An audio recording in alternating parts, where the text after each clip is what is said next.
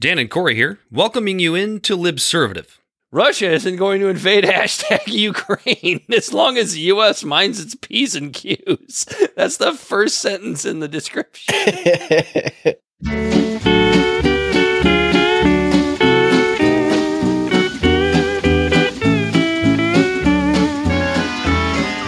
Melikilikimaka is a thing to say on a bright Hawaiian Christmas day.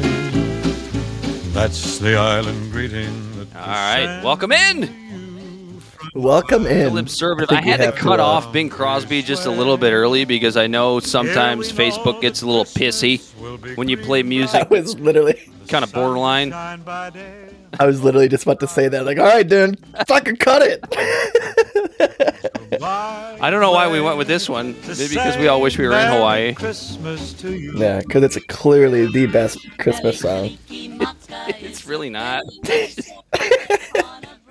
It's just the Mele Kamiki Maka. That's the one I could come up with as we start this Christmas Eve episode of Libservative.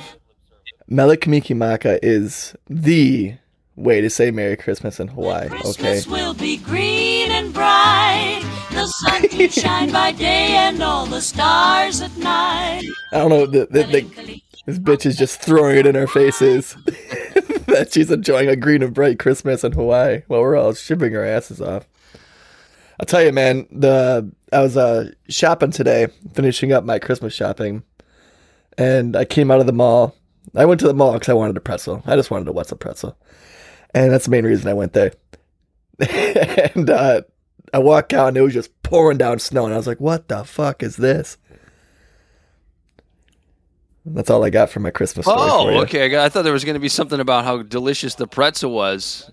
The pretzel was great. I was always satisfied. I still haven't been to a mall since COVID started. And I honestly don't hate that at all.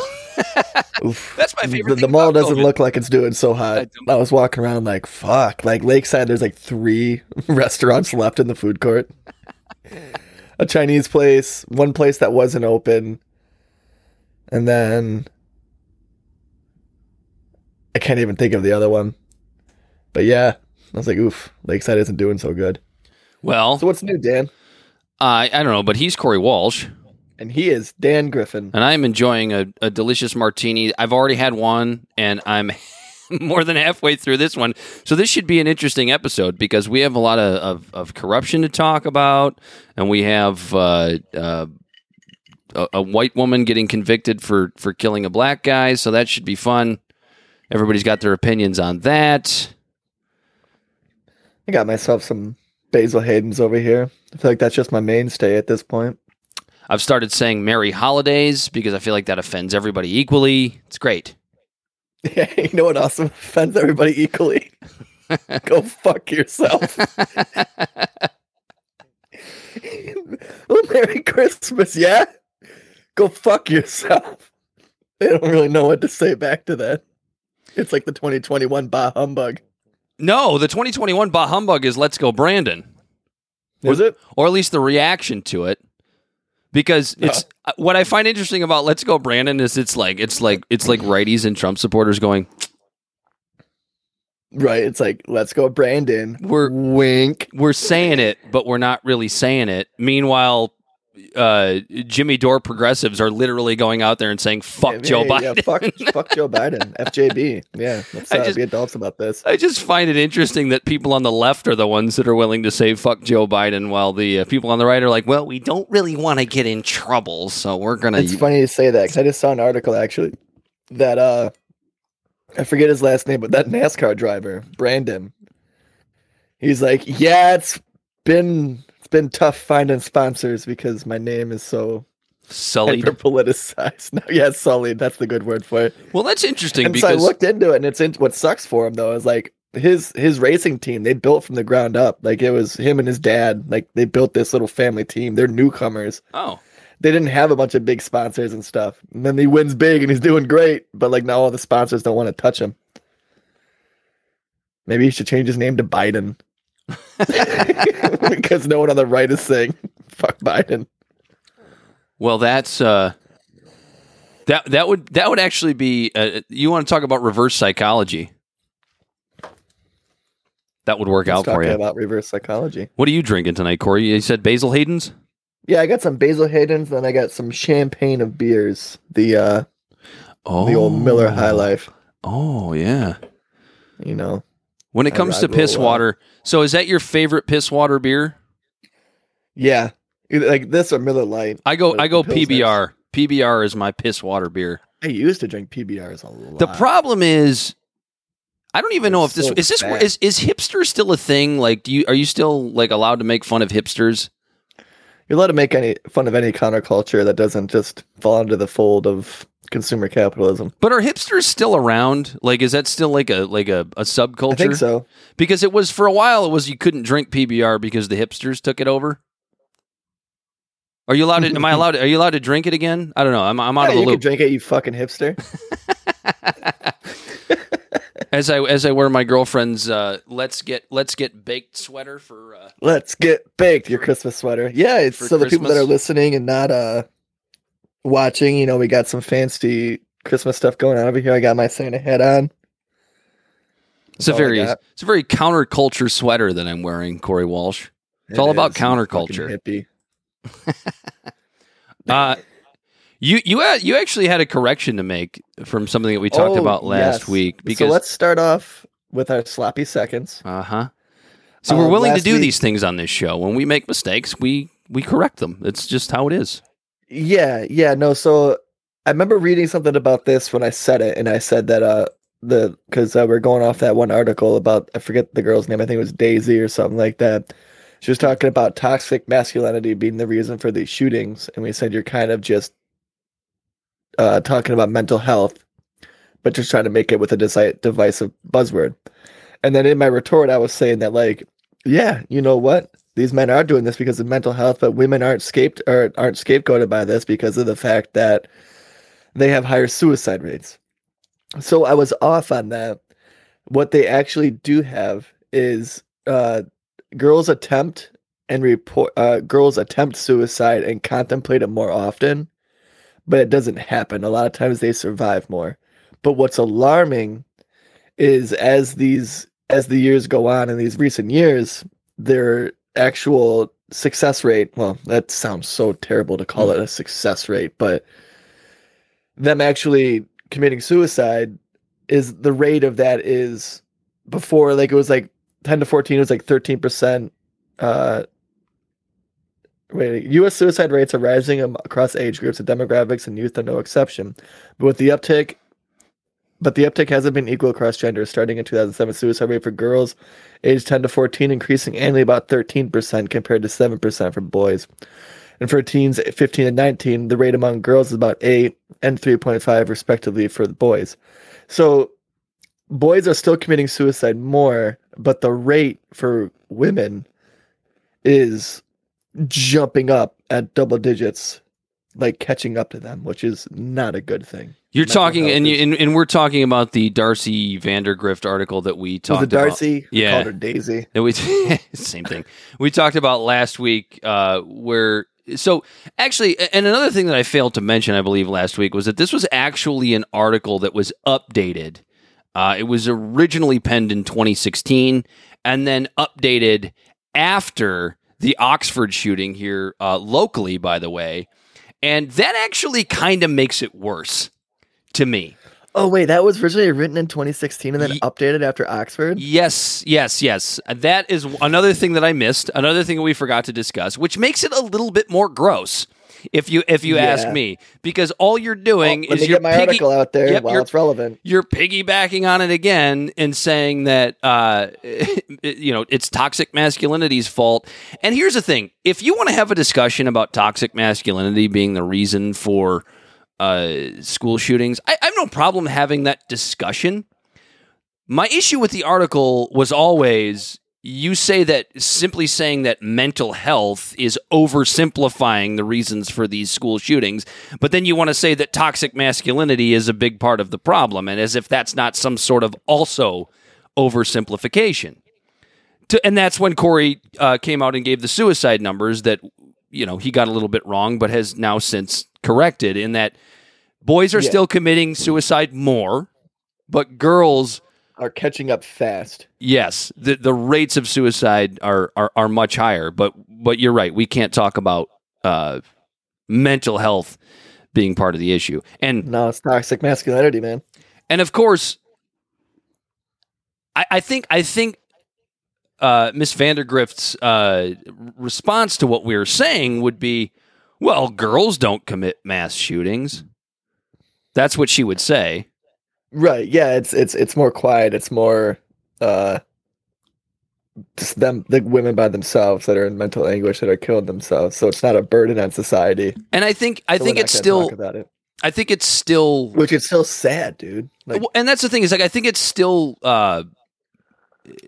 it still has to do with mental health because yes, men are more likely to be violent biologically, historically. That's just the way that it is to take out their violence on others, as to where women are more quiet about it, more subdued, and as you can see by the numbers that Corey just stated, that women are more and That's more bringing up their own suicide rates, or I should say young girls. It's not really grown women that are doing these things. But and that's from time.com where I got those numbers.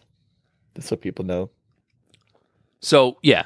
I mean, That's so one okay. So correct here's what record. I'll say. Here's what I'll say to Ms. Vandergrift. If you want to blame toxic masculinity for school shootings, okay, fine. I will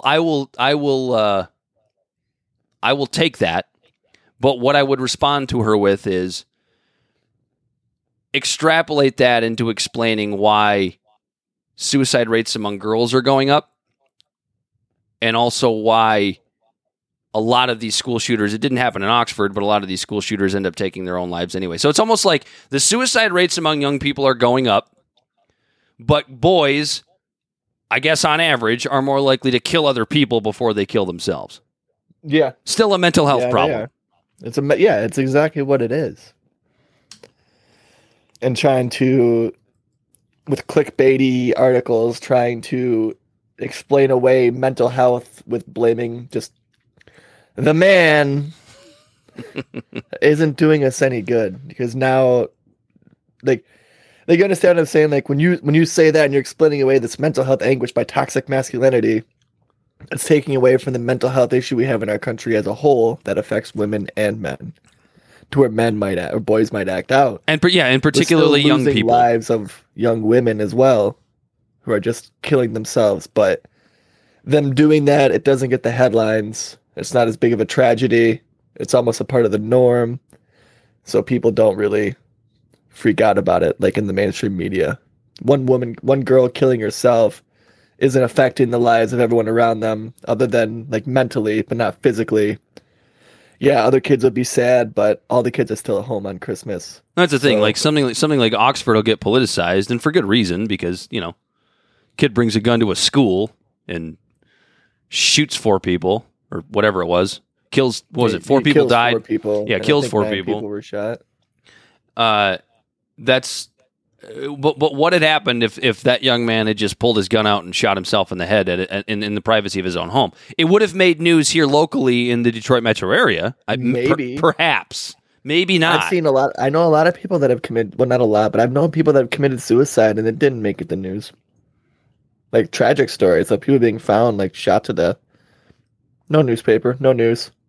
It's a very private thing. But because- since he took out his mental anguish on others at his school, yeah, justifiably, it does affect people more. So like there is more news about it. It's still a tragedy.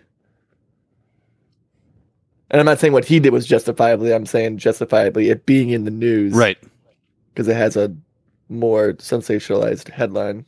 No, I mean, but and our original point, and we'll move on after this, but our original point still stands, which is that you can't say that blaming school shootings on mental health is oversimplification and then go and blame and say toxic masculinity is the problem, as if that's Right, not and those also an aren't our words. oversimplification. Yes, those are her words. Those were her words in her article, and that's why we were kind of like, well, what the hell is this? We'd be happy to talk to you, Darcy Vandergrift. Daisy? Daisy. All I That think was of her is name, like my bad. is the was that Donald Duck's girlfriend, the cartoon Yeah. duck? Yeah. I always think of Doc Holliday from Tombstone, where he's like, you're a daisy if you do. Oh, have you seen the documentary on Val Kilmer No. on Amazon? No, that guy's all fucked up now. Is he? Is Yeah, that what he you're had- consuming right now? Yeah, he had throat cancer, and like he got his larynx removed, and it's this whole documentary about how like he still kind of loves his life, and it's a heartwarming story. The story of Val Kilmer's life. I don't think we're going to be seeing him in movies anytime soon. I've been listening to a lot of J. Cole. You ever listen to J. Cole? No, He's a rapper. He's a hip hop artist. I know who he is. I just haven't With the consumed dreads. consumed his particular brand of the bebops. Hip hop. Because that's hip hop. I still was actually listen. listening to- I still listen You to a gotta lot of fight Curtis with Blow. Puff Daddy. Curtis Blow. The Curtis song's Blow. like- yeah, that's you mean. These are the You're breaks. Talking about the. Oh, I thought you were talking about the song by Oh fuck! Who sings Freebird? That's Leonard Skinnard.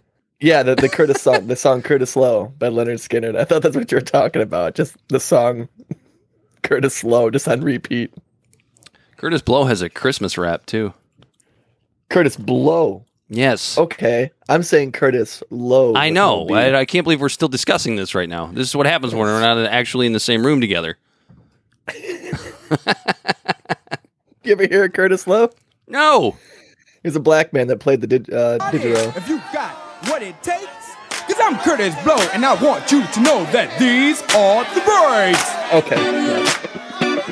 I gotta be careful. Facebook's gonna kick us off. I'm real We're playing careful. all these songs. You know, Curtis Low was a black man who played his slide guitar for money. This young boy used to collect pop cans, and he'd play all day for him. It's a man named Curtis Low. I understand it's about to be Christmas, but are we actually going to talk about anything of relevance on this episode here, Corey Walsh? We're talking about Curtis Low and Curtis Blow, man.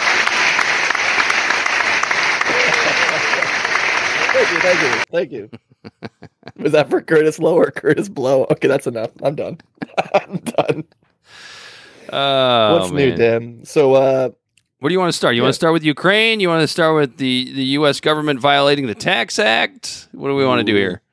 either or is just so dirty. Domestic or foreign? Where do you want to go? Let's flip a I don't know, coin. where do you want to go?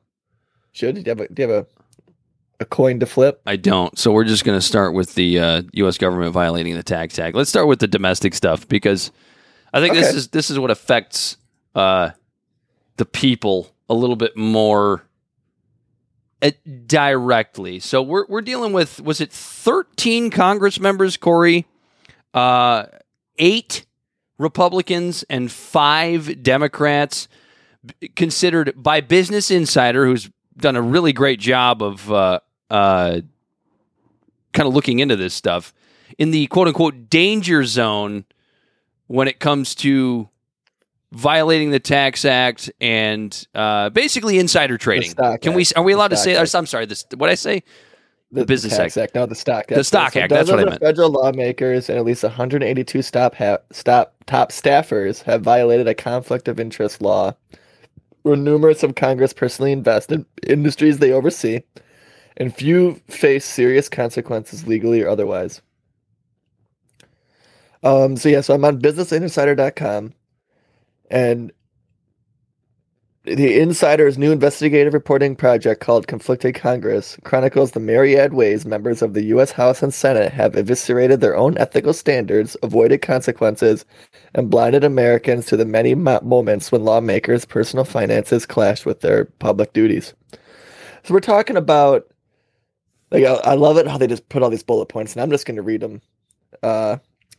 So from December 13th to December 17th, Insider published more than 24 articles and data visualizations that together reveal 52 members of Congress and 182 senior-level congressional staffers who have violated a federal conflicts of interest law.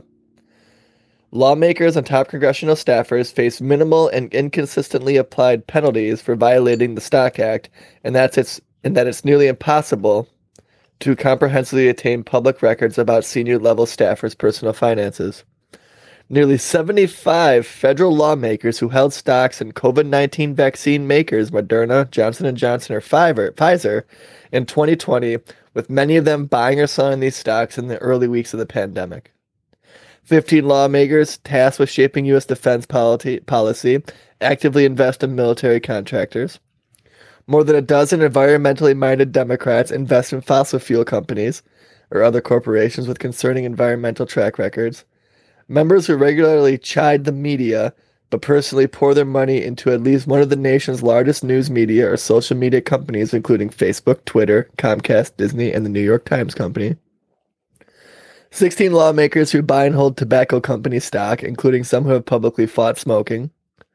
Senators, House members, and top Capitol Hill staffers who will help decide whether the government regulates cryptocurrency and are themselves invested in Bitcoin and altcoin.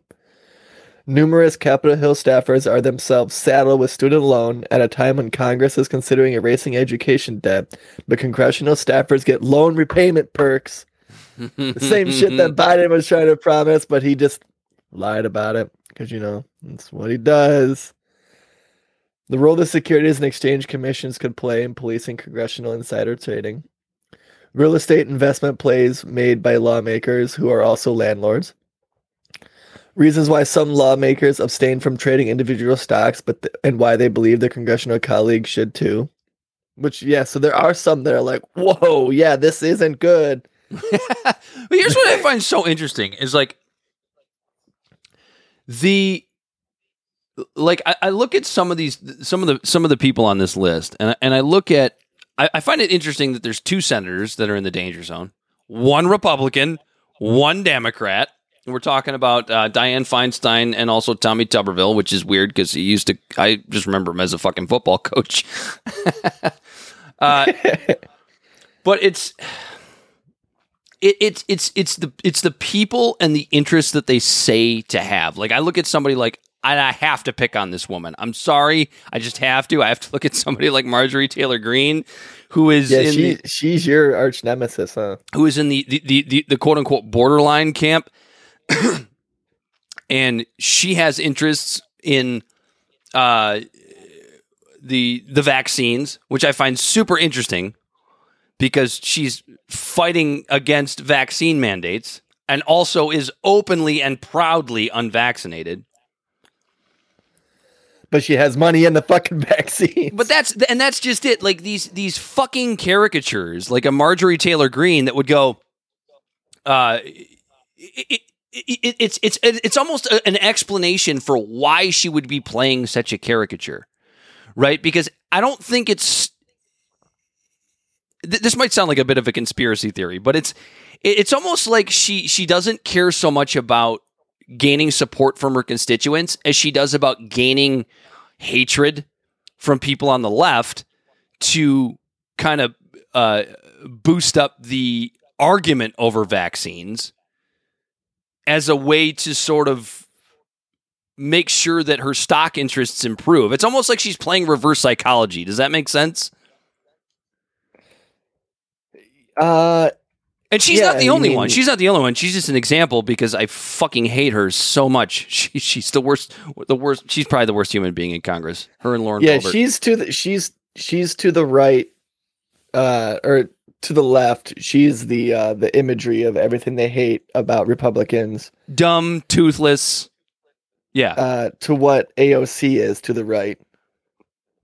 It's just funny to me. But AOC is actually like an intelligent human being. Is she radical? Yeah. Is she radical? Or some of her ideas crazy? I don't agree with all of her policy. I think that she's hypocritical in some of the things she does.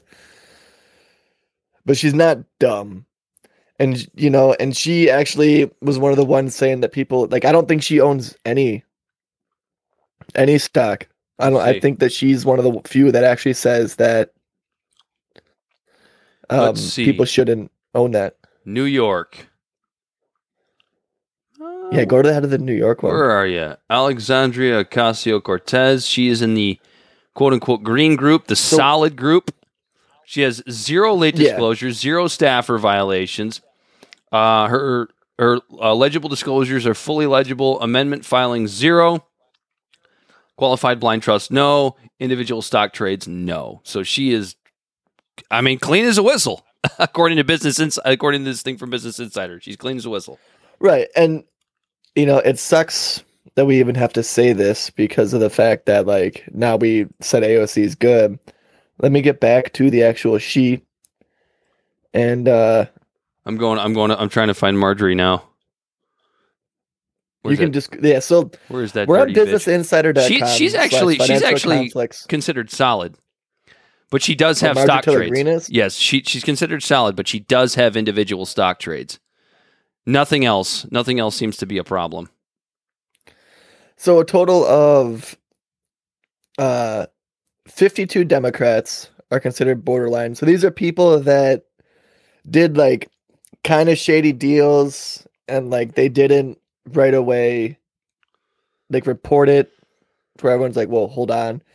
And we can get into that in a second, but I want to name off these. So like there's 52 borderline Democrats, 63 borderline Republicans, 5 Democrats that are in the danger, and then there's 8 Republicans that are in the danger. And I'm going to name all of them off really quick.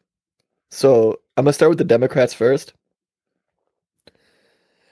Like danger that someone is just clearly, blatantly breaking the rules on the Democrats is Senator Dianne Feinstein, Representative Sean Patrick Maloney, Representative Susie Lee, Representative Tom Sauzy, and that's the 5 for the Democrats. And then the 8 for the Republicans are Tommy Tuberville, Representative Pat Fallon. Go Razorbacks. Sorry, that was for Tommy Tuberville. Representative Lance Gooden. Representative Kevin Hern. Representative Blake Moore. Representative Chris Jacobs.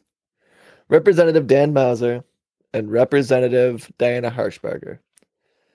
So I was looking into this and so the actual article, I'm going to actually just post this straight up article on her page after this because it has all the links to these. But then I'll also do a second post, I think, of just the Conflicted Congress actual interactive guide that I'm looking at right now because it just breaks down all the great things. Like it just has this every single seat in the House. Actually, no, I'm going to share this page real quick so people can look at it. Every single seat in the House is posted up there. And you know what else I find interesting is that people that have staffer Stock Act violators are on the borderline area. And I'm looking, I had to go see Joe Manchin. I absolutely had to go see where Joe Manchin fell. He has no violations. He has no late disclosures, but he has one staffer violation. So it's like, what does that mean, right? So when you're talking about the fact that you have to disclose as a public servant, you have to disclose, your stock dealings, if you will. Interesting that one single staffer violation puts you in the borderline area. And I think the reason that's interesting is because how does that staffer violation affect the actual congressperson? Like, is the insinuation that Joe Manchin is using that staffer to trade for him? Like, I guess I'm sort of lost on that. Right, like how exactly does it work when it comes to what the staffer is doing? And I think some of the violations, I think that's basically like the staffer is like the fall guy. Their staffers are the ones that are like this. So from what I understand, it sure seems like it, doesn't it? They're basically supposed to report for their congressman that they're working for of like when they made a stock trade deal, like based on the Stock Act that Obama actually signed into office. Good for him. The problem is they put this act in, but then have no oversight for it. And so there's lawyers that were used to work for Congress that are saying, yeah, it's basically the same. Business Insider talks about how when they tried to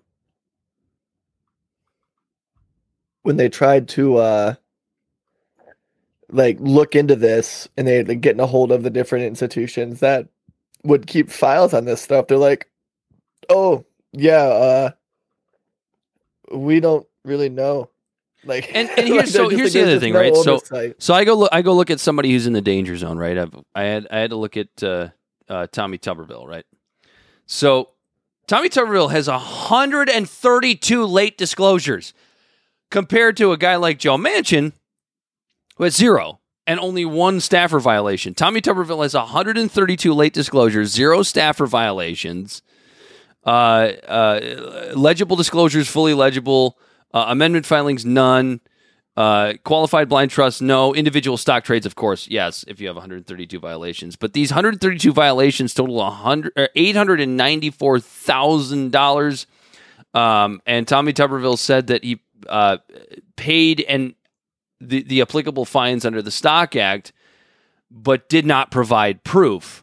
So what sounds silly is that it's like, okay, so you basically all you have to do is so you can violate the Stock Act, then all you have to do is just pay the fines. And that's saying he actually did that. Yeah.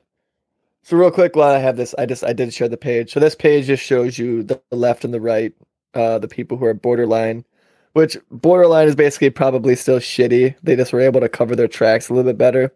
And then the other ones are just blatantly do it.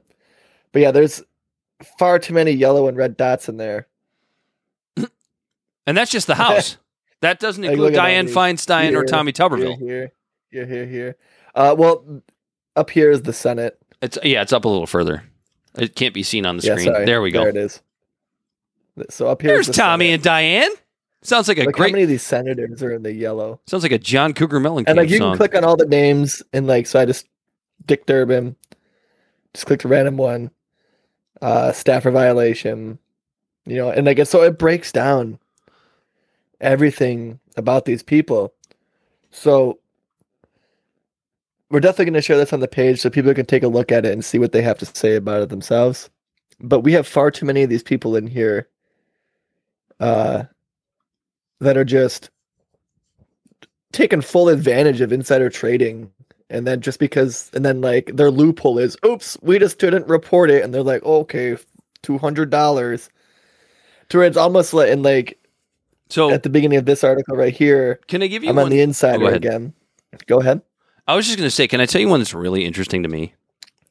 Because this is a guy you hear about a lot when it comes to, fixing Washington, right? It's almost in like the Joe Rogan camp of political thinkers. That kind of sounds silly to a lot of people, I'm sure. I'm looking at Dan Crenshaw. Dan Crenshaw. Yeah, he's borderline, right? He's borderline. He's had 8 late disclosures.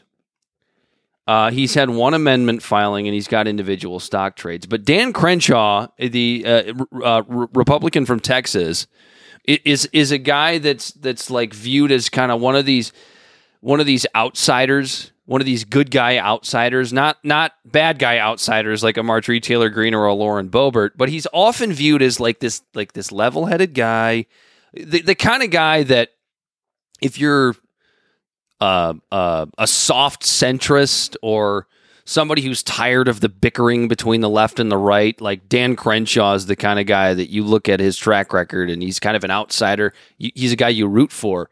And to see him on the borderline list with 8 missed disclosures, or what did I say it was? 8 late disclosures. 8, yeah. That's super interesting to me. I don't really know what to make of that. It actually kind of bums me out because I kind of like when you listen to Dan Crenshaw, like when he's on Joe Rogan, his actual podcast. It's called I think it's called something Truth. Oh, We Hold These Truths, I think is what it's called. And he has these decent conversations. Like he's on there talking about how he does believe in climate change. He just doesn't know how the money is going to be spent. He doesn't know how much humans actually have on it. Like he's not a doofus, but so it does bum me out a little bit that he actually is just falling right into the fold of just Profit over people politics. It says he violated the Stock Act 8 times, totaling at least $8,000, which, all right, it's a small sum compared to Mr. Tuberville. Right. Said he refused to comment or did not respond when asked about paying applicable fines under the Stock Act. So we don't know if he paid his fines. Right. Then you have people like Nancy Pelosi. Oh, yeah, it's a free market. So we should be able to participate in that. Meanwhile, her husband is the one. And that's what I find so interesting about a lot of almost everybody that's been actually answered questions on this has said the same thing. I don't have anything to do with it. I have a private. Right, yeah, they all just go, "Oh, I have a private investor." husband." That's what, or what did Marjorie Taylor Greene say? She said something about like she has a private firm and she doesn't, she never says anything. She doesn't direct any trades. Right. So it's like, all right, Marge. All right, Marge. So what you're telling me is like, if you hear something, Dianne Feinstein. If you hear something in Congress, you don't go to your guy and say, well, this is happening, so maybe you should consider this. It's bullshit. Right. That's exactly what's happening.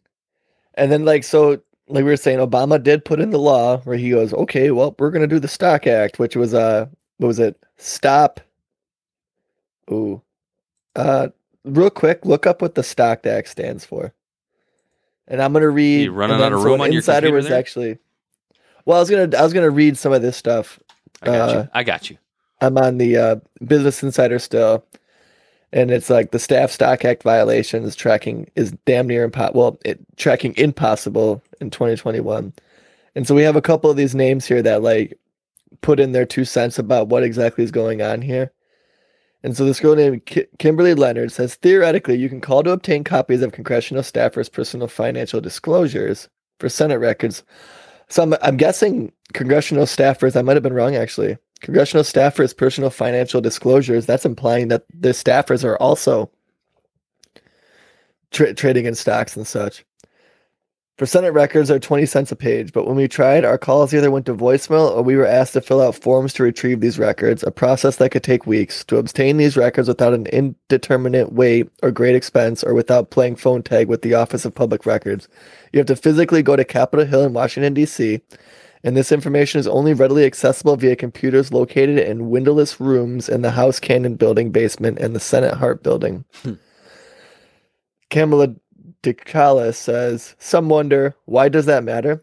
Why do we spend countless hours looking at these records? Well, senior congressional staffers regularly have access to sensitive information that lawmakers are getting in closed-door meetings that have not been available to the public.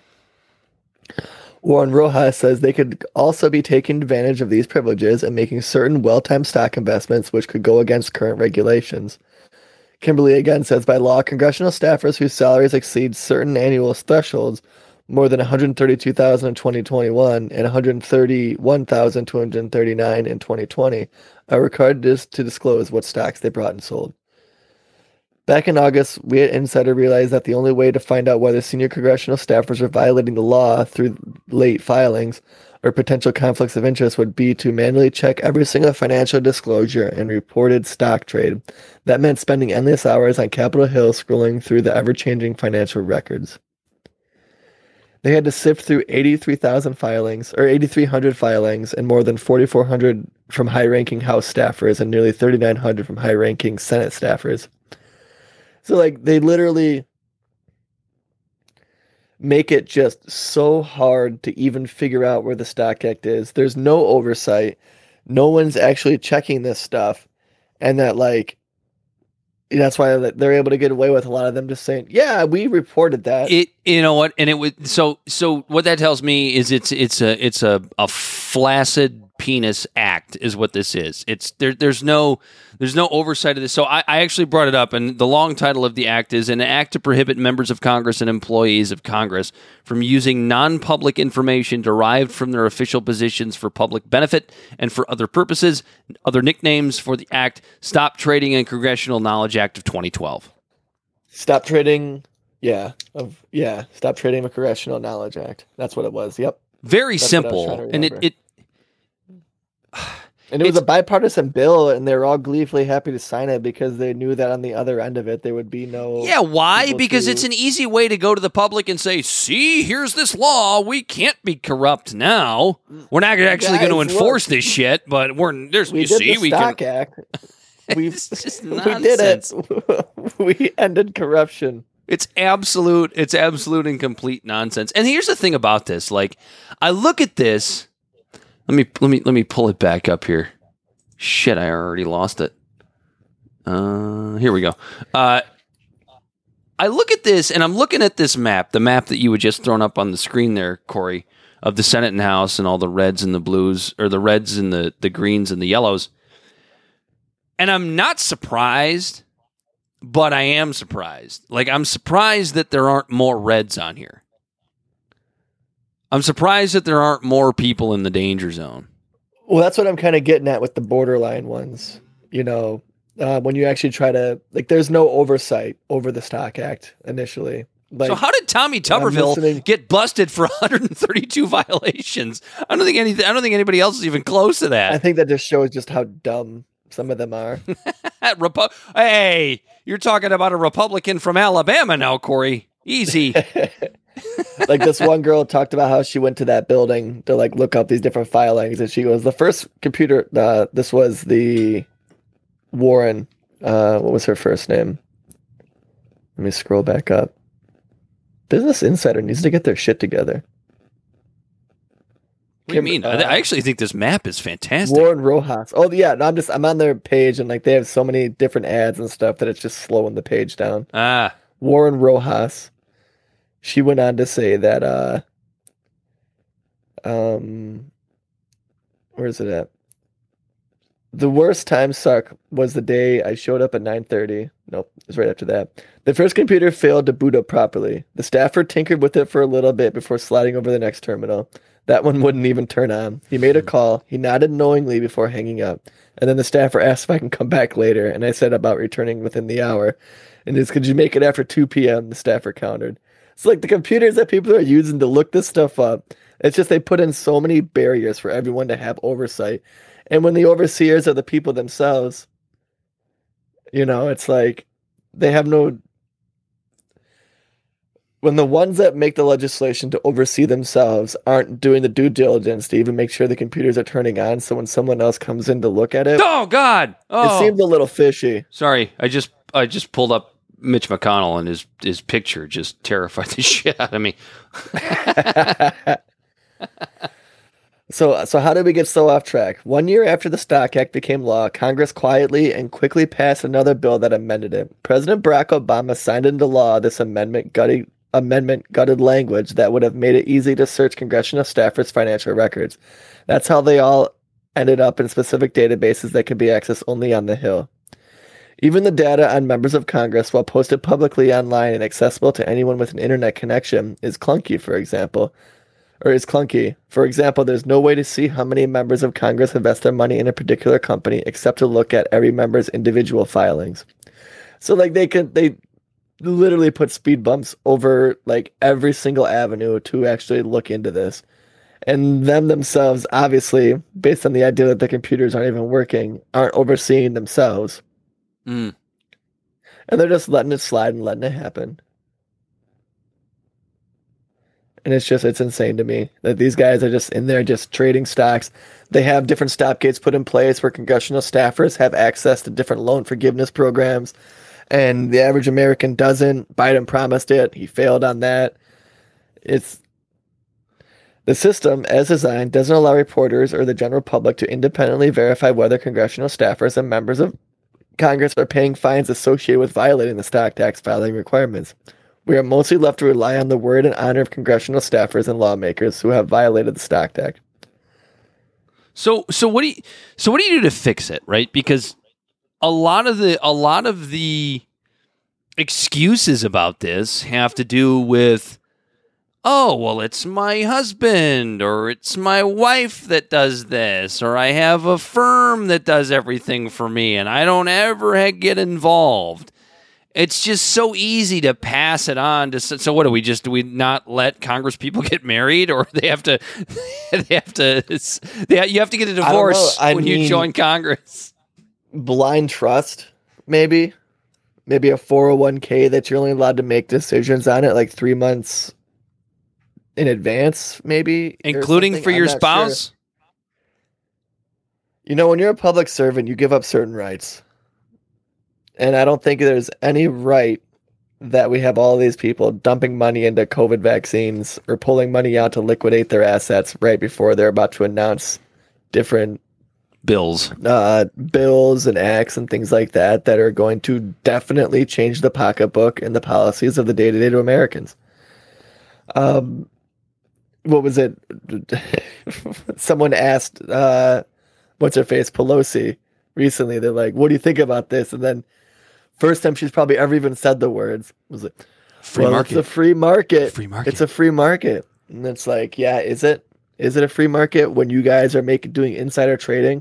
When people were trading based on Nancy Pelosi's trading plans, because obviously she has no inside deals, to the point that a bunch of people were becoming successful, and then Twitter blocked that Twitter account that was telling you all of her stock trades.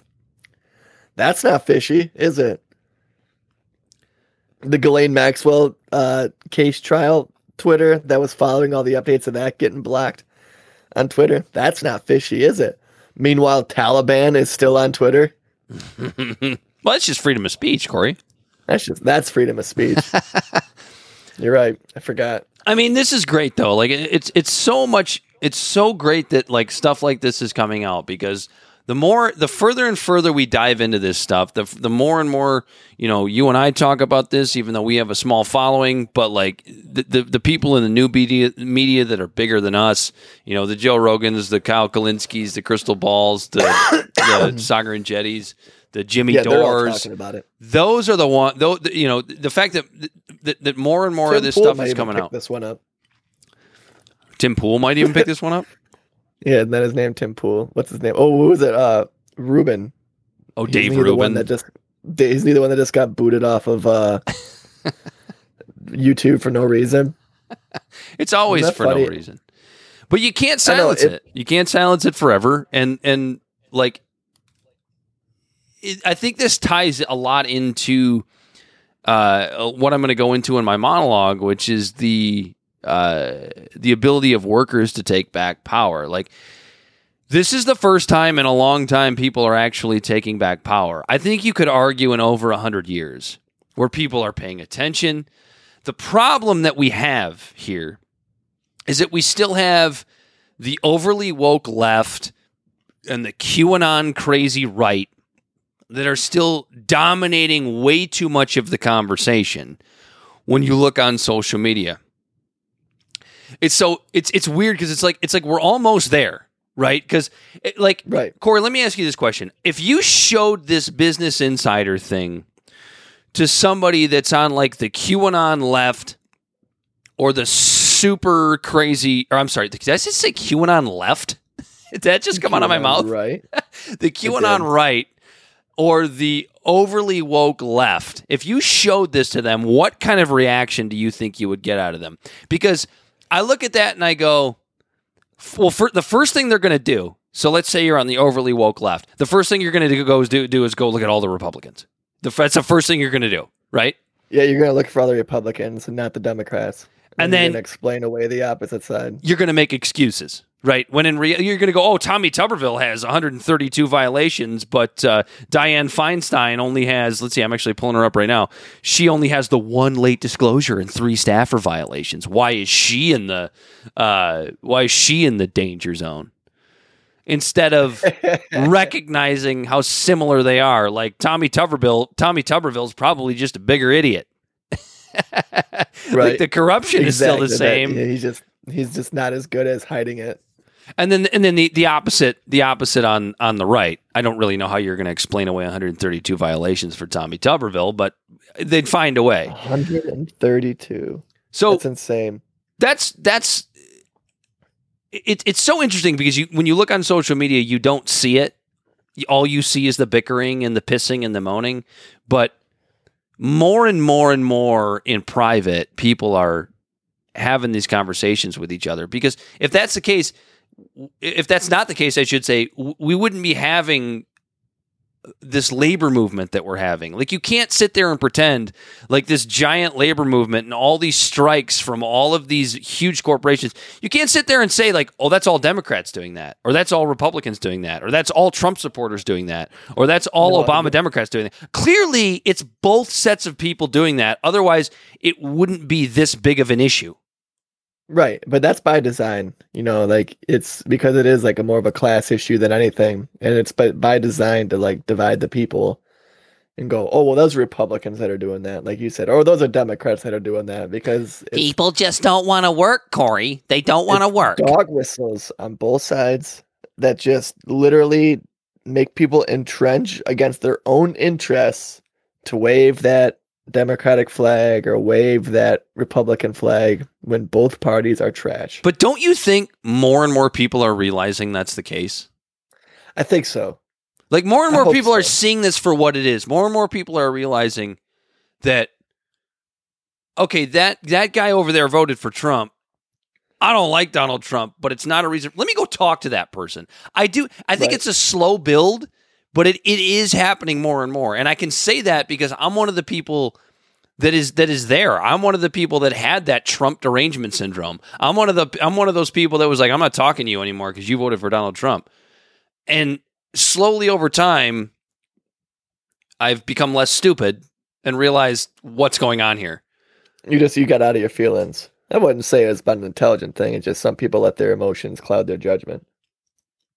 Fair enough. And Trump was real easy to, was real good at triggering people's emotions for good or ill.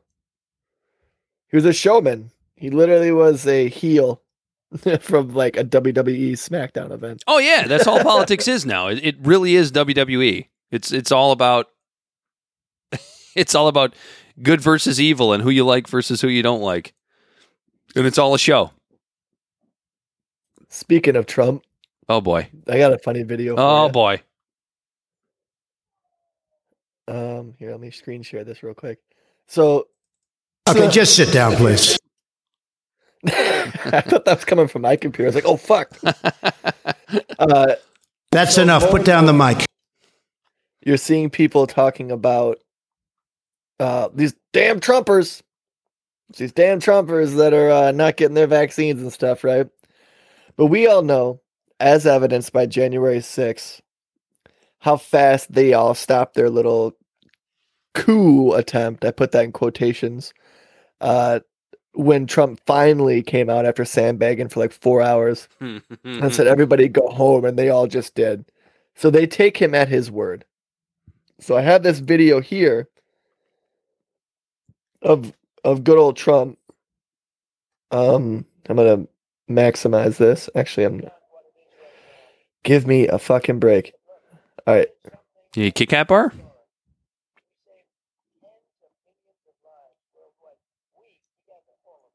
What's going on? I can't hear anything. You can't hear it? No. Oh, jeez. Did you share it? Did you screen share it? Yeah.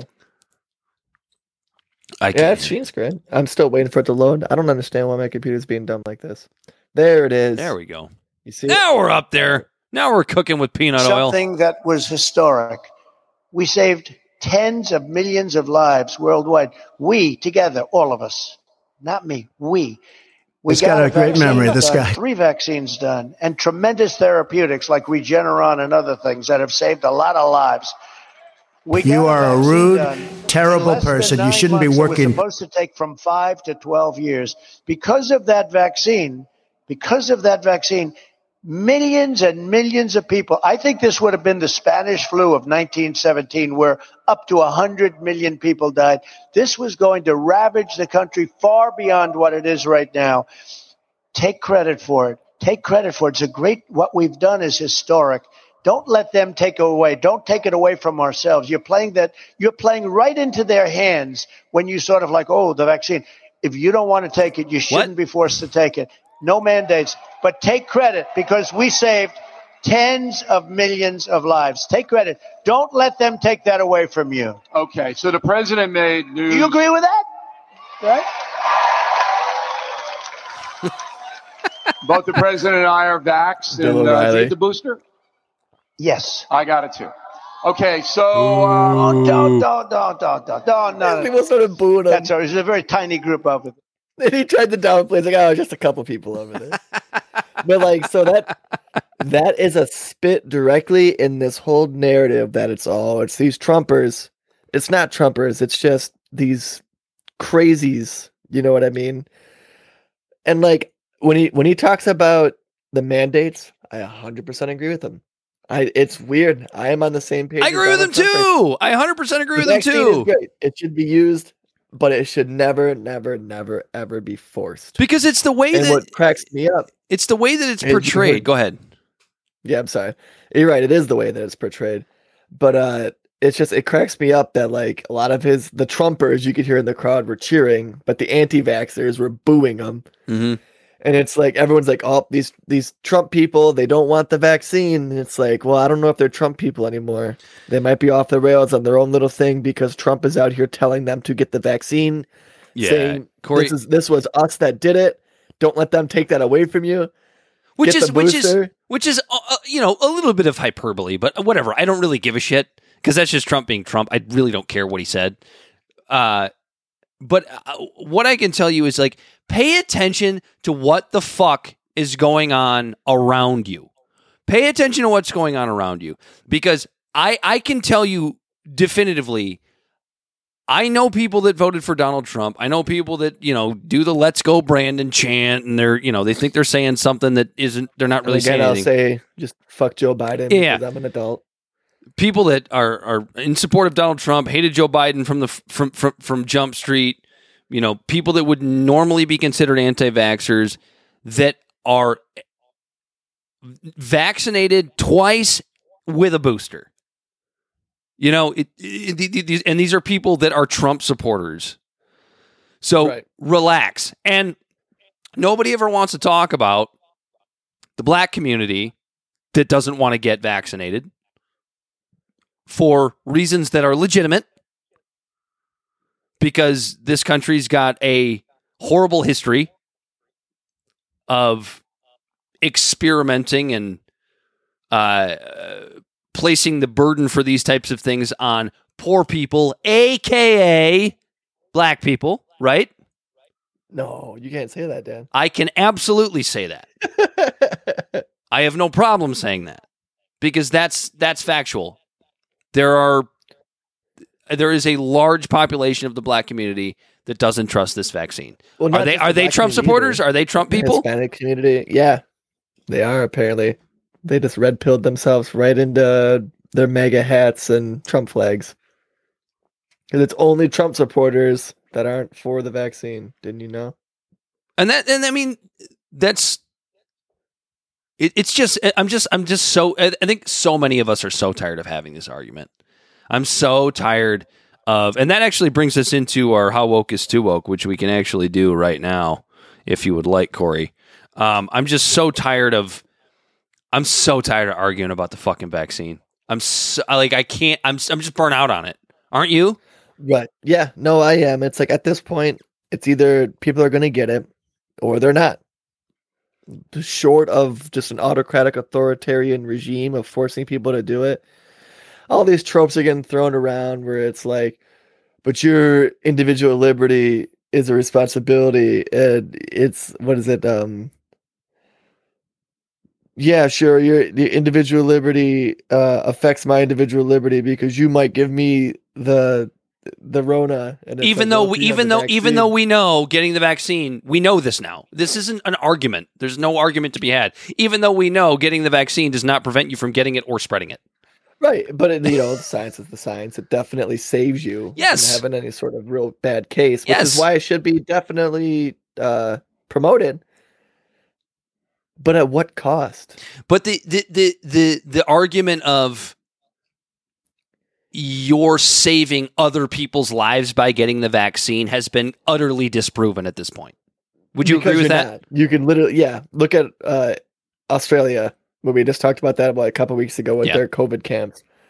You're only allowed in their country if you have a vaccine. So if you want it, and they're still spreading COVID. So if you want it, go get it. And that's it. Please go get it. Like, especially if you have any sort of immunocompromised situation. Like, the vaccine is legitimately saving lives. But we shouldn't be holding people down or holding their livelihoods hostage by forcing them to take a vaccine. I thought body autonomy was body autonomy. Getting the vaccine may save your life. In fact, there's solid evidence to say that it probably will, especially if you're immunocompromised. You getting the vaccine is not saving my life. Me getting the vaccine is not saving your life, and that argument needs to be done with. We have to be done with that. Because it's bullshit. Because it's Dr. Robert Malone, the one who created the mRNA technique. He said this style is a leaky vaccine. It protects you. You can still spread it. Yeah. This is about protecting yourself. The vaccine isn't doing anything. It has an efficacy rate of 30% against the Omicron variant. But then you get it. Then you get into the whole. Right now have it. Then you get into the whole. Well, if you didn't get the vaccine, well, then you just shouldn't receive medical treatment because you didn't go get the vaccine. And that goes right into what we're talking about right now. People being pissed off at imaginary figures in a painting. So I'm actually going to pull it up now if I can find it. Here it you is. can do the screen share. I can do the screen share. Yeah, absolutely. Just so people can see what the picture is.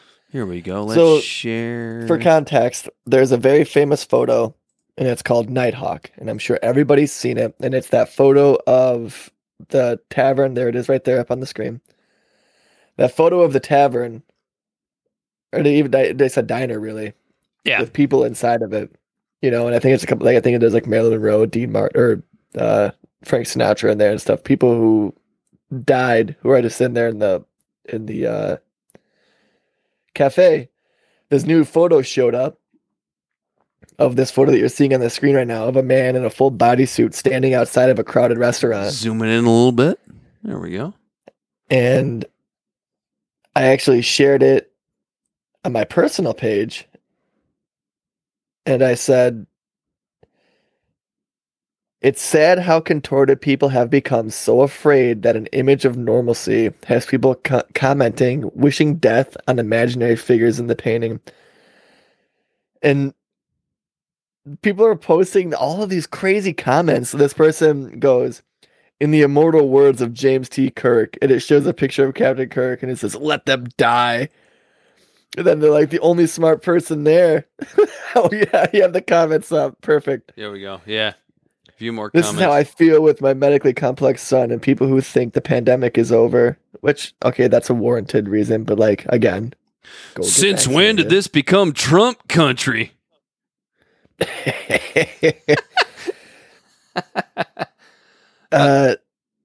Hold on, I gotta find another couple good ones. Yeah. But the whole point of this is our how woke is too woke, and how woke is too woke. Too woke is when you are so contorted by, that was a great word you used, Corey, by the media perception of COVID and how it's deadly and how you're a murderer if you don't get the vaccine and you're a murderer if you go out without a mask, to where you're looking at a fucking fictional painting and you're actually mad at the people in the painting. That is too woke in my view.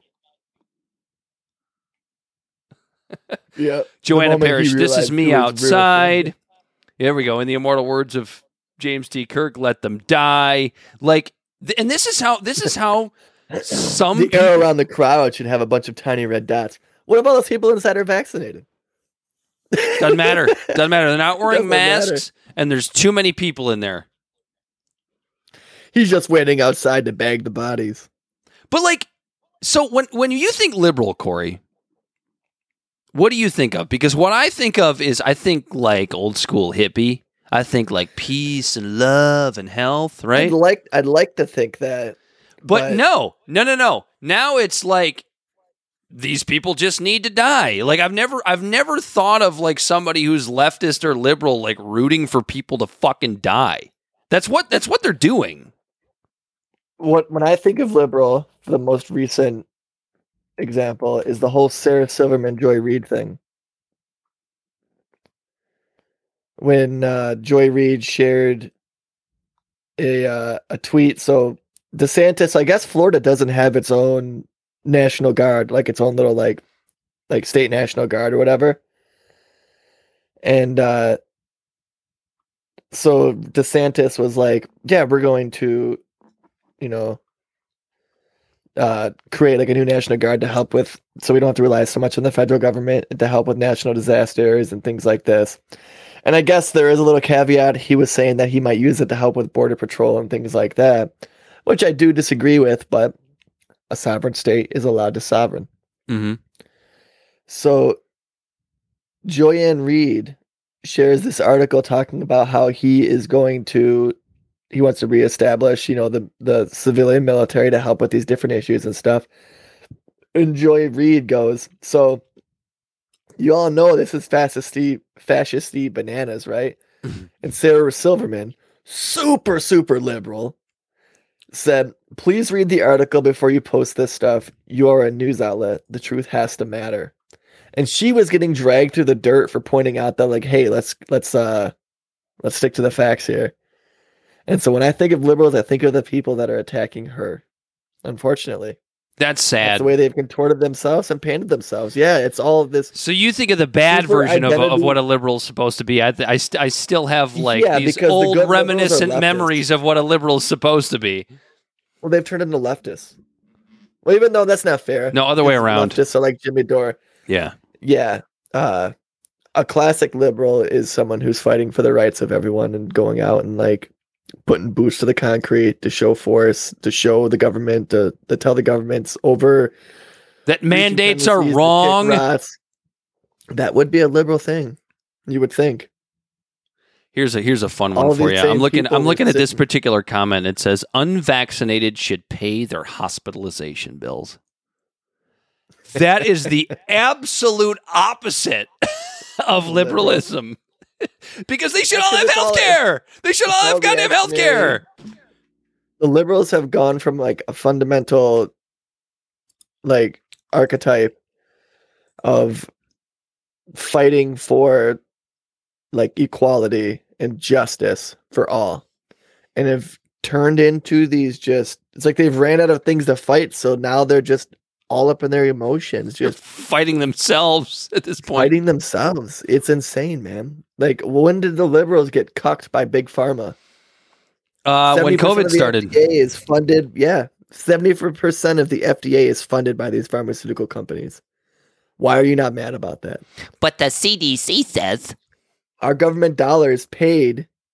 You want to talk about equality? Our government dollars paid for all the funding for the research for these vaccines, but now these big corporations are protecting the patents and not giving it to third world countries like South Africa, where the new variant happened, that is now all of a sudden ravaging everyone to where it only has 30% efficacy rate, to where maybe if we were passing out this vaccine to people all over the country, there wouldn't be a variant.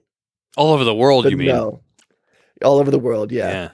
South Africa is down there trying to reverse engineer the Moderna vaccine so they can give it to their own people. But it's all about saving lives. It's all about saving lives. We have to get vaccinated so we can save lives. But unless those lives are the lives of poor people, so that new variants can get created so that we can bring them over here and we can keep distributing the vaccine and Big Pharma can continue to make money. Right. But no, I'm sorry. Sorry, Corey.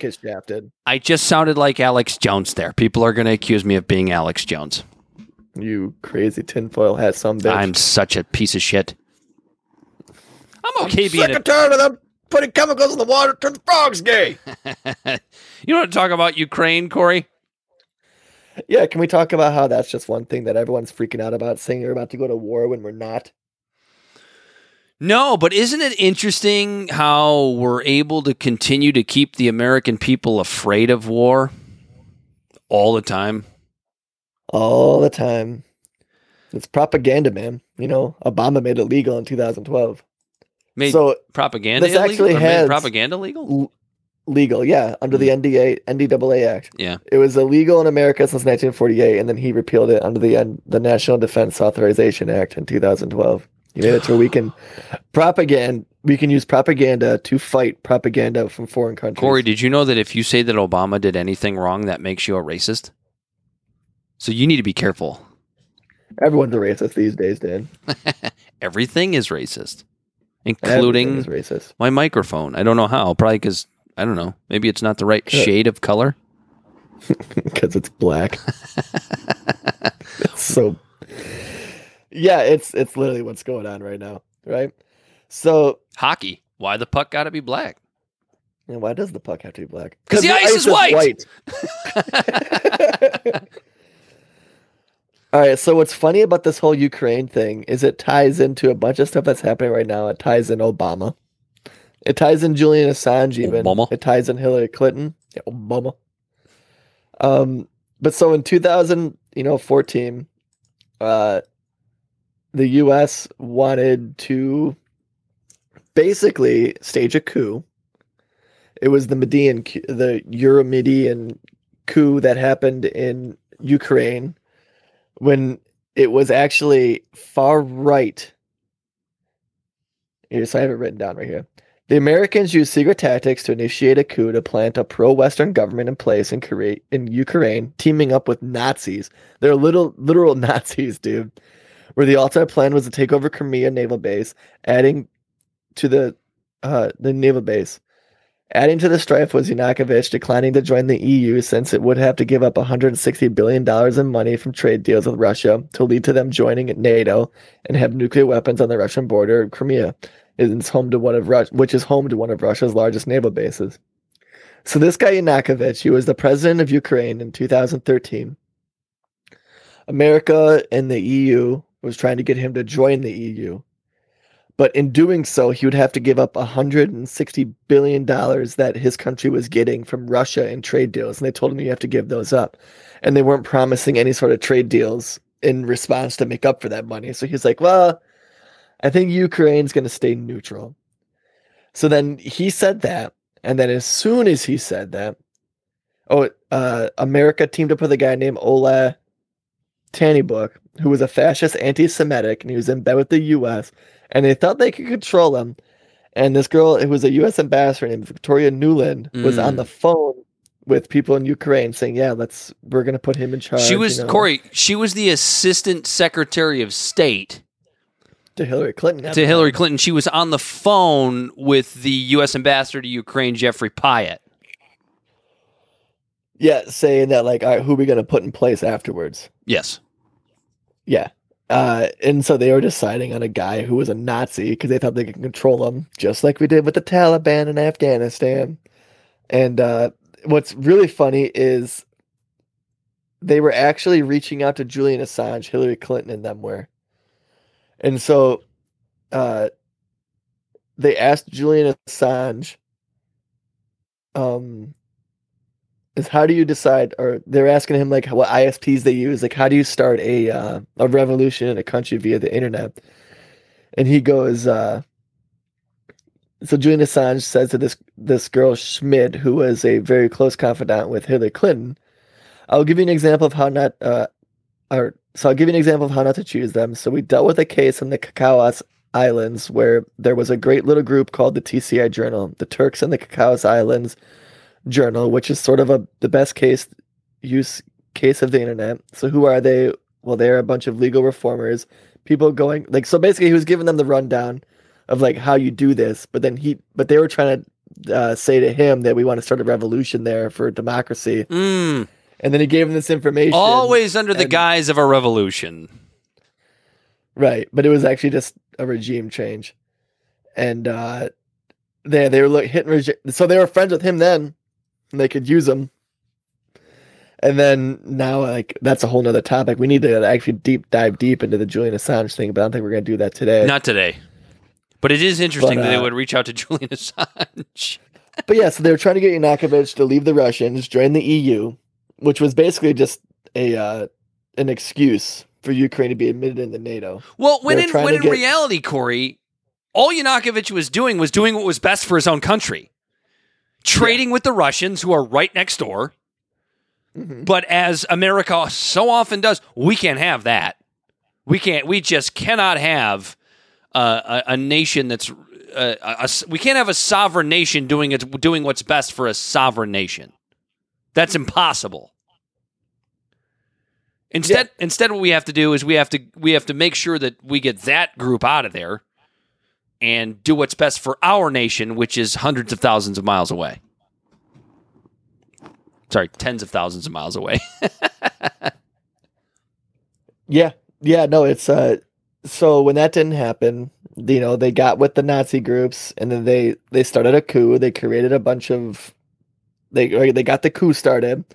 And so when this coup actually started in Ukraine, Russia saw the writing on the wall that we are ousting a pro-Russian president in a sovereign country and trying to put in a new one that would be more friendly towards the Western countries.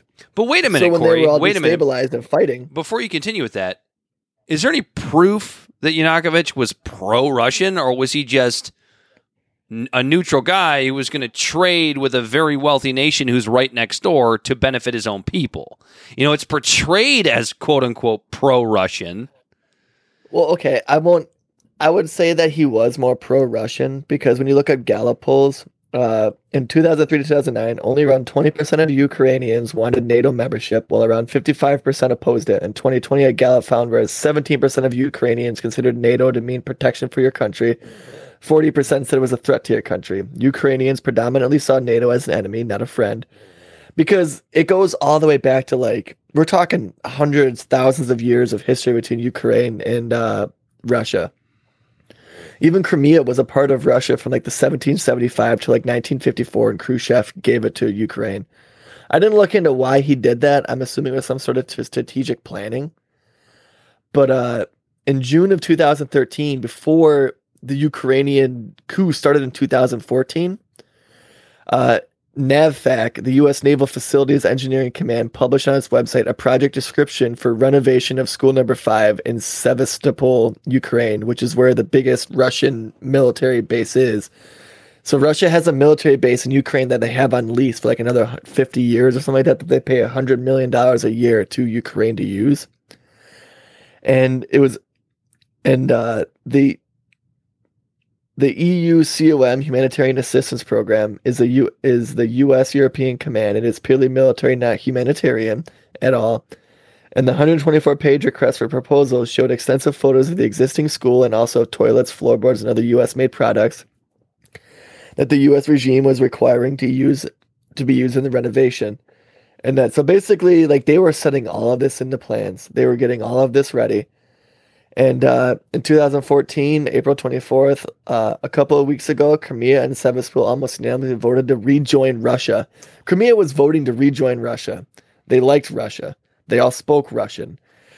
During this coup that was happening, these far-right Nazis that America was in bed with to take over the country were beating the shit out of Crimeans and trying to just to scare them off.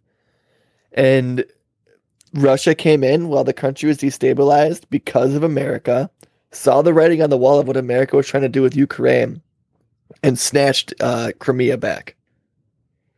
So that's what happened with Crimea. So basically, what you're saying, let me put this in layman's terms for the other intellectual idiots like ourselves out there. What you're saying is the Russians didn't want a rival having a nuclear weapon and a strategic port right next to its borders. Is that what you're trying to say? Is that basically what it is? Yeah, with a 5-minute airtime for a nuclear strike on Moscow, where they wouldn't have any time to respond. So think about this: if you let's just put yourself in Russian shoes here for 1 second. Let's forget about the geopolitical nonsense and about how Russia's bad and blah blah blah.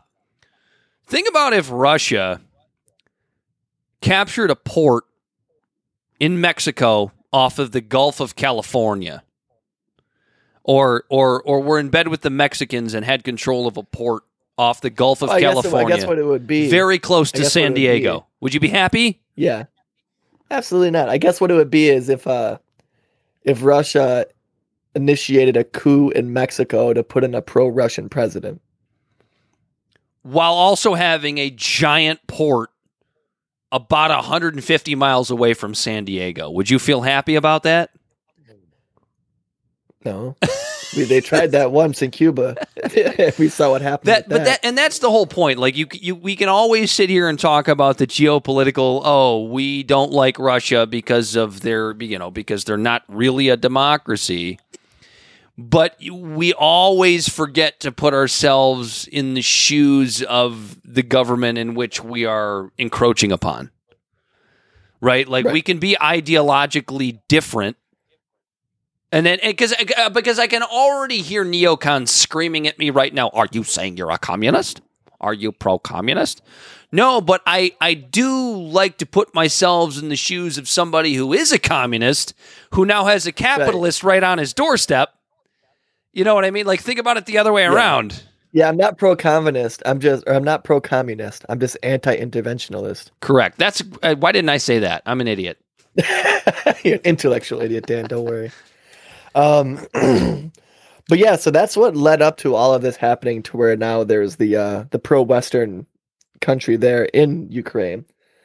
And that's why when Russia took over Crimea, Obama literally got his hand caught in the cookie jar because there was an audio of a phone call that was leaked of a U.S. ambassador talking about, well, who are we going to put in charge when we take this guy out?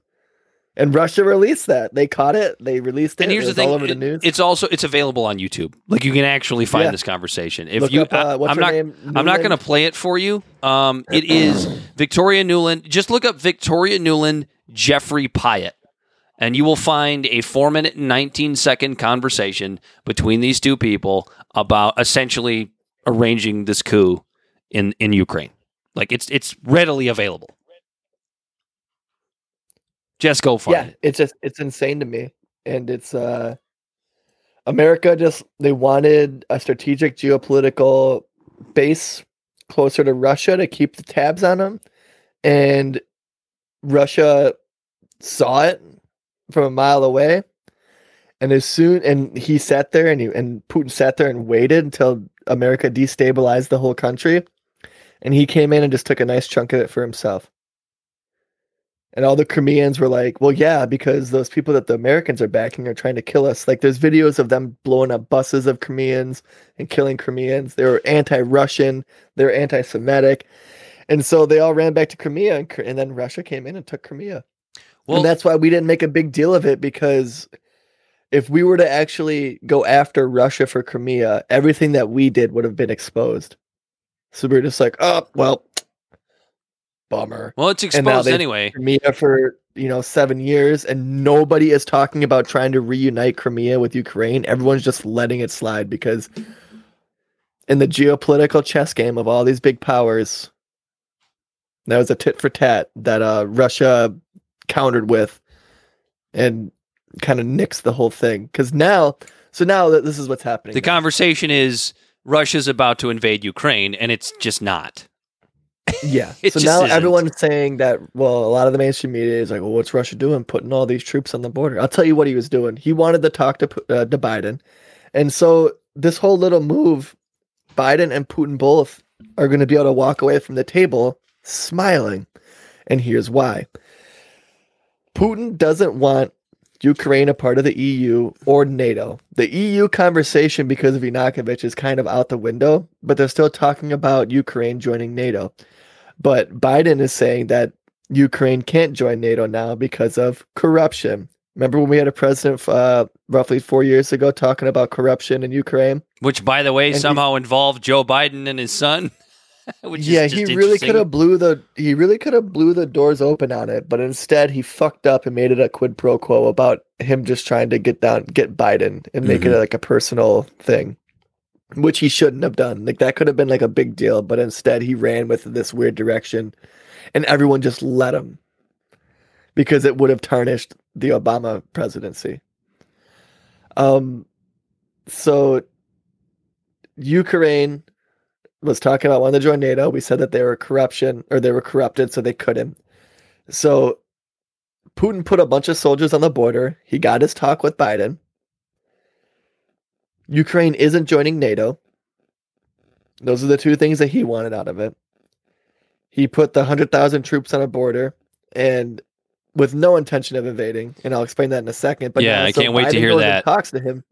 So Biden goes and talks to him, and then now Biden gets to walk away saying, I looked him right in the eyes and I said, listen here, Jack, you're not invading Ukraine.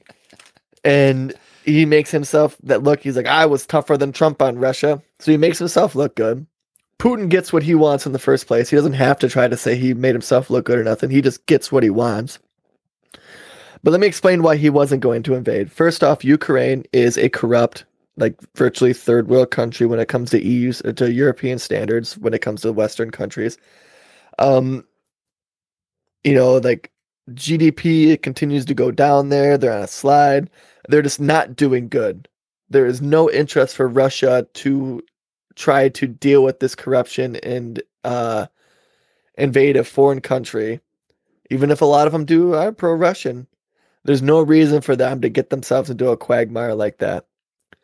If you're going to invade a country, we've all played Risk. We know that the basic rules of like military strategy is if you're going to attack on the offensive, the ratio that you typically want for logistics, battle planning, and all of that is like a 3-to-1 ratio. Like if it's a country that's defending, the defending team needs way less soldiers because they don't have to be stationary. They just have to sit on a border, protect themselves. All of their logistics in their country is already established. They know their home turf. The odds in the defending country are always in your favor. Why would Putin plan to invade a country with 300,000 soldiers with 100,000? We're talking about a guy who is very strategically smart in a battle plan. Do I like Putin? No. He's a communist. He's an oligarch. But he's not dumb. He's not going to invade. He's not an oligarch. He's an authoritarian. Authoritarian. He's But a I think dictator. he's an oligarch too. He makes buku bucks off of their country. Yeah, but an oligarch would imply that there's a group. That's true. Maybe it's not. Yeah, it's a moligarch. Is that a word? Yeah, a monogarch? We just invented it. There we go. But yeah, like he never had any intentions. He was just putting pressure on the West so he can actually talk to them and tell them, hey, listen, you don't let this people join NATO. Yeah, but in that was the America plan all gets along. the American propaganda gets to use it as another reason to be afraid. We got to be afraid of Russia. You got to be afraid of Russia. But they do the same thing over in Russia. You got to be afraid of America.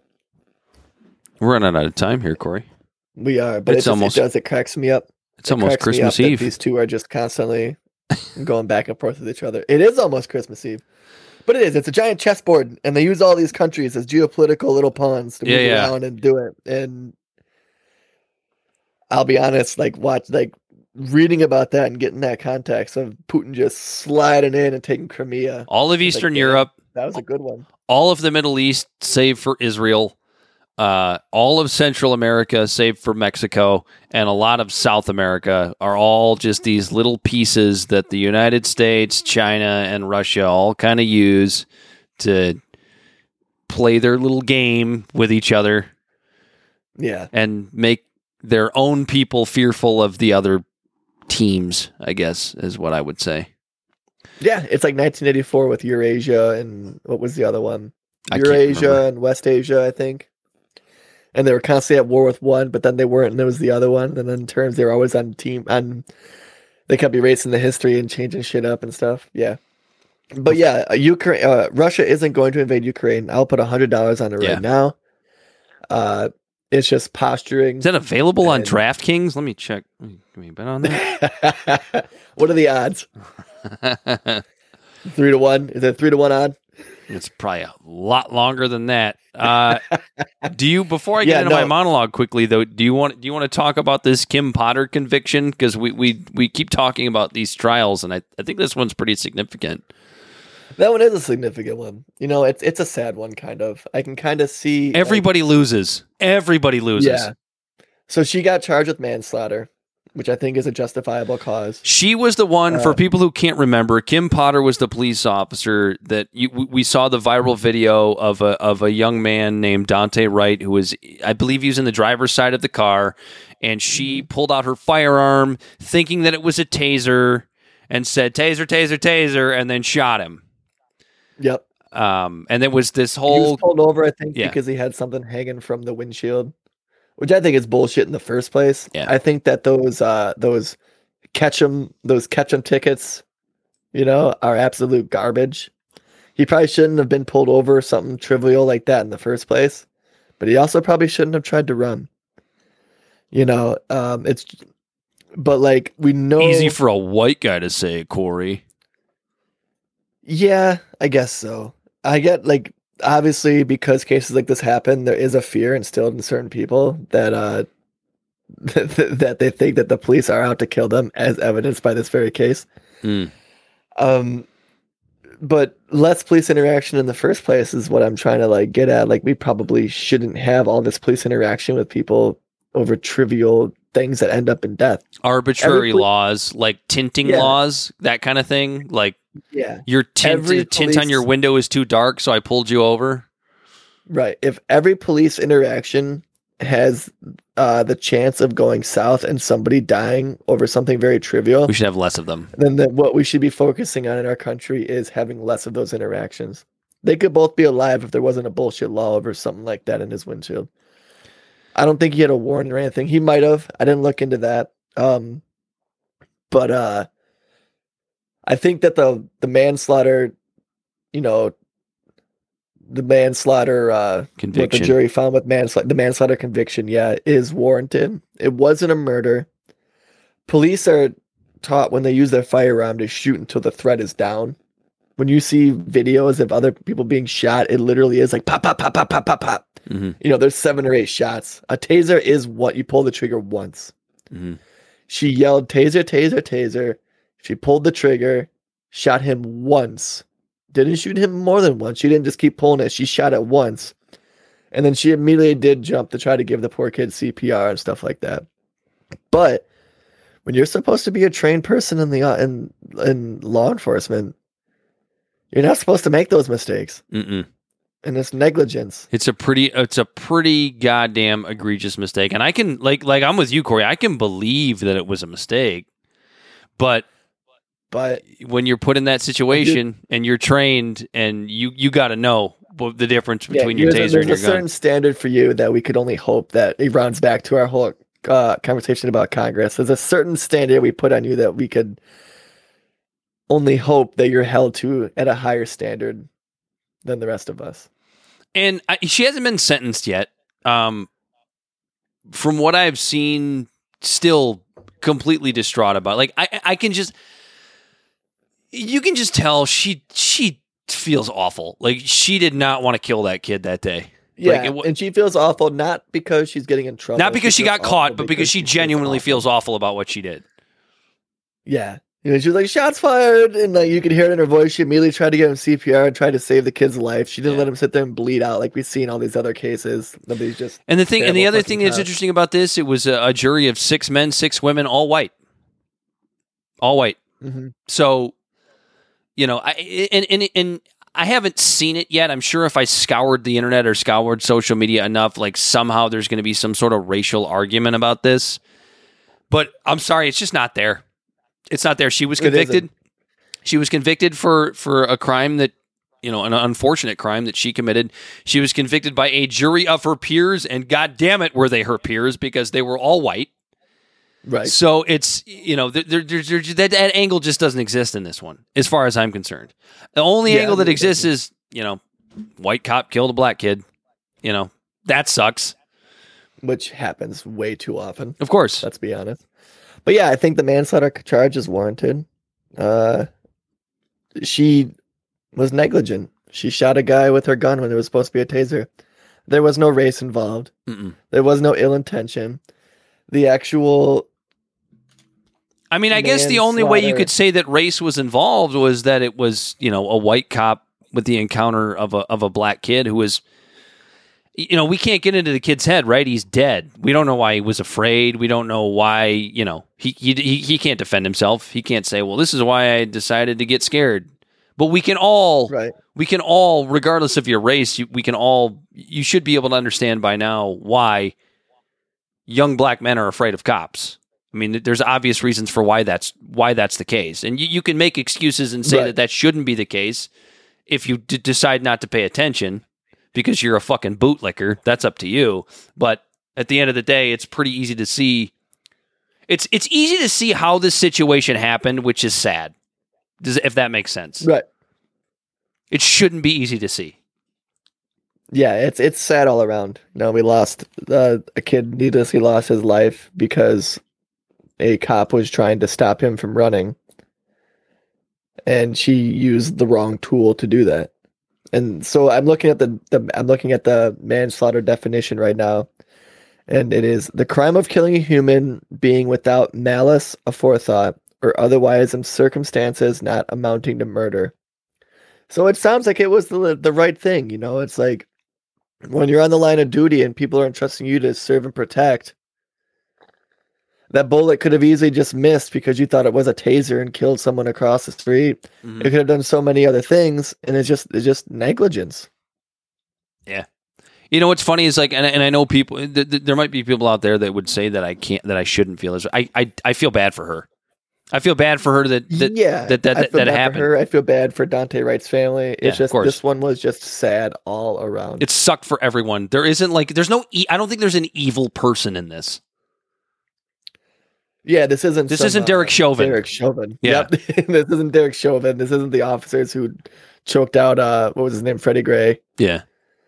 You know, Eric Garner type shit. Like this isn't any of that. Yeah. This isn't George Floyd. This one was just a sad one. And unfortunately, when you take up the responsibility of putting that badge on your chest, heavy is the crown. Should we get to the happiness of my monologue before we end this show? Yeah, let's spread some Christmas cheer. Some Christmas cheer. Not allowed to say Christmas. I'm kidding. Let's spread some. It's a Festivus for the rest of us. It is. Today is Festivus. How did I forget that? Yeah, happy Festivus, everyone. By the time you're listening to this, airing our grievances all day. By the time you're listening to this, it'll be at least Christmas Eve, if not after. But we're finally winning the real war against Christmas, Corey Walsh. We the people are finally getting the leg up in the war against Christmas. The people that are responsible for the horrific attack on the most joyous time of the year are finally understanding their nonsense simply will no longer be tolerated. The attacks on our people's traditions and ability to celebrate with our loved ones are no longer going unanswered. And I'm not talking about Starbucks cups. I'm not talking about inclusivity or whether or not you choose to omit the traditional greeting of Merry Christmas for something more contemporary like Happy Holidays. I'm talking about squawking parrots like Sean Hannity telling you that liberals consider Christmas trees to be evil symbols of the religious right. I'm not talking about sexless prudes that probably can't find their own clitorises like Lauren Ingram suggesting that Starbucks is run by a satanic sex cult trying to lure children away from holiday joy and Jesus in the name of debauchery and sodomy. Okay, that last one may have been a small exaggeration, but seriously, who doesn't fucking hate Laura Ingram? Not the clitoris part, by the way. I'm really not sure she knows what that button does. I'm talking about the monopolistic corporations and oligarchs that have been robbing families of Christmas joy for decades on end. The people at the top of the chain that have reinvented a phrase that we haven't heard since Rockefeller and Carnegie were literally working people to death. I'm talking about the phrase, the working poor. Think about that phrase for a moment and the fact that it's able to slide off the tongues of progressive politicians like Bernie Sanders so easily as he and few others attempt to fight the very institutions that brought that phrase back in vogue in 2021. The good news here is that the year 2021 has given us a lot of hope. While supply chain issues and long lines have made our overly convenient lives a little less comfortable for the past year, it's a small price to pay to know that the working individual has decided to seize what little power it can to fight for a better life for themselves and their families. With mass strikes, attempts to unionize, and even folks taking a huge risk by walking off the job with no idea where they'll go next. The extra time with their family will at least ensure an old-fashioned Merry Christmas. Thousands of workers from Frito-Lay, Nabisco, Kellogg's, John Deere, Walmart, Burger King, Family Dollar, New York University, Harvard, Frontier Communications, and many more held walkouts and even short-term strikes, with John Deere even deciding to place its white-collar workers on the production line with disastrous results. As we look back at the COVID-19 pandemic, we often hear about the horror. We hear about the millions that have been seriously injured and killed by the virus. We hear constant news about the uptick in alcoholism, addiction, suicide, and overall mental breakdowns due to the isolation of silly lockdowns and isolation that has done almost nothing to curb the virus. We hear about families dividing themselves on their feelings about the vaccine and about the evils that come from getting or not getting the poke. But we hear so little of the good that has come out of this tragedy. Working people coming to the collective realization that they are worth something after being told for months how, quote, important they are, how much they are appreciated, and how they are, quote, essential, all without a raise in minimum wage, paid sick leave, extra vacation time, or even legitimate health care. Seems like corporate America may have overplayed its hand here, and with every burning forest eventually comes new growth. As you finish your Christmas dinner and escort your loved ones out the door before going to bed and waking up to make your returns and spend your gift cards, remember that the retail worker you're encountering isn't your bitch. Remember that the item that you're looking for may not be on the shelf for good or noble reasons. Be supportive of those close to you that choose to walk away from their job in search of something better and more fulfilling instead of saying, well, nobody wants to work anymore. The war on Christmas hasn't been won just yet, but 2021 was a well-fought battle. Happy holidays, Merry Christmas, and happy 2022. There we go. Yeah, it's interesting to see how right now with all the people actually going out and fighting against the corporatism and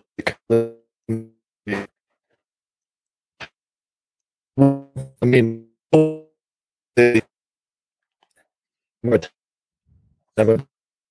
I get it because it's well, actually, Fauci wouldn't like that one bit.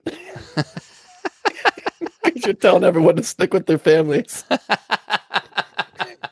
Yeah, we have to isolate ourselves some more, and that even goes back to the painting that we talked about in How Woke is Too Woke. Like the painting of this I don't know, a person. I don't know if it's a man, a woman, a them, a they, a zim, a zer. I don't really give a shit. But standing there in they them. We'll just call it. Would it be safer to say a they them? Standing outside of a diner with covered in PPE, staring at these people having a good time. It's like a lot of those comments were like, "Oh my God, that would be me standing outside in my PPE." It's like, do you understand that like that painting is just a shitty situation? Because on the one hand, yeah, people could be inside taking a calculated risk, spreading COVID for their own mental health. Meanwhile, outside, you have a person who is covered in PPE, protecting their own physical health at perhaps the behest of their mental health. And I think that's just where we get so lost, and that's why I'm so proud of these workers. And yeah, you know what? It sucks that I go to the store looking for something and I can't find it because it's not there. But I don't bitch about it. I don't bitch at the retail worker. I don't complain to the manager. Why don't you have this? As I know there's nothing the manager can do about it. You know, I'm in sales and I get people bitching at me all the time about, what do you mean you don't have it in stock? I mean, I don't fucking have it in stock, dude. I can't send you something I don't have. I wish I could. Right. But that's what you get. It's the selfishness that is supposed to be not what the holiday season is all about should be coming to fruition more so right now, which is that right. Yeah, and it sucks that it takes a pandemic for people to realize how important their family is to them and how important like people like loved ones are and stuff that are close to you. And it's one of those the commercialism. It's that interesting dichotomy too of like, well, we have to save the old people. And it's like, well, at what cost? If you just leave grandma alone in the nursing home for 2.5 years without going to see her because you're afraid you're going to give her COVID. Those might have been the last 2.5 years of her life. Yeah. Oh, she survived. Yay, grandma survived. But when's the last time you saw her? Exactly. 2 years ago. Calculated risk. Risk. That's what we're dealing with COVID. And that's and I think these quote unquote essential workers are the first to be like, yeah, life's too fucking short for me to sit here and make $8 an hour and be unappreciated. You can tell me I'm essential all you want, but what are you going to do to show me that I'm essential? And they're going out and they're saying, and they're forcing hands, and I dig it. Oh yeah, no, I love what's going on right now. Like we might actually see a lot of stores closed on Christmas Eve and Christmas Day because the workers are telling them to kick rocks. I mean, look at what happened with Thanksgiving. For the first time ever, like with Black Friday, like Target, I think actually closed on Thanksgiving and didn't have their workers there not spending time with their families. Instead, working, they were actually home with their families. Oh, but we'll pay you which time is and a we half. haven't seen in like 15 years. What's time and a half? $14 an hour. And here's the thing too. Like what? Here's the thing too, because I've experienced this in my past. It's not always about the fucking money, dude. It's not always about the money. Like you can, like I've had bosses say, "I'll pay you this much more if you don't leave." It's like, it's how I'm treated around here. It's not necessarily about what you're paying me. You can't pay me enough to put up with the bullshit that you put me through. What's the saying? People don't technically quit jobs; they quit managers. They quit managers. They quit bosses. 100%. Yeah, I think that's it, Corey. I think we can end this show. We can wish everybody a Merry Holidays. Yeah, I mean, we kind of covered everything we wanted to. We got the Sarah Silverman thing. We got the Trump thing. We got Ukraine, the corruption in our government. And we'll have seconds. We'll have our final show of 2021 coming up next week. Corey, where can the people find us? All right, guys. So listen, come check us out. We're on Facebook at Libservative. We're on Twitter and Instagram at LibservativePod. Our WordPress is libservativepodcast at wordpress.com. We're on Twitch. You can find us streaming there. If you want to reach us directly, it's libservativepod@gmail.com. Tell a friend, like, share, and follow our pages. We're constantly updating our stuff with new Twitter feed, with new tweets, new articles that we actually talk about on the show. We're trying to build a community here where all of us intellectual idiots can get together and try to figure out the bullshit that the government's trying to overcomplicate for no reason, just to keep us in the dark.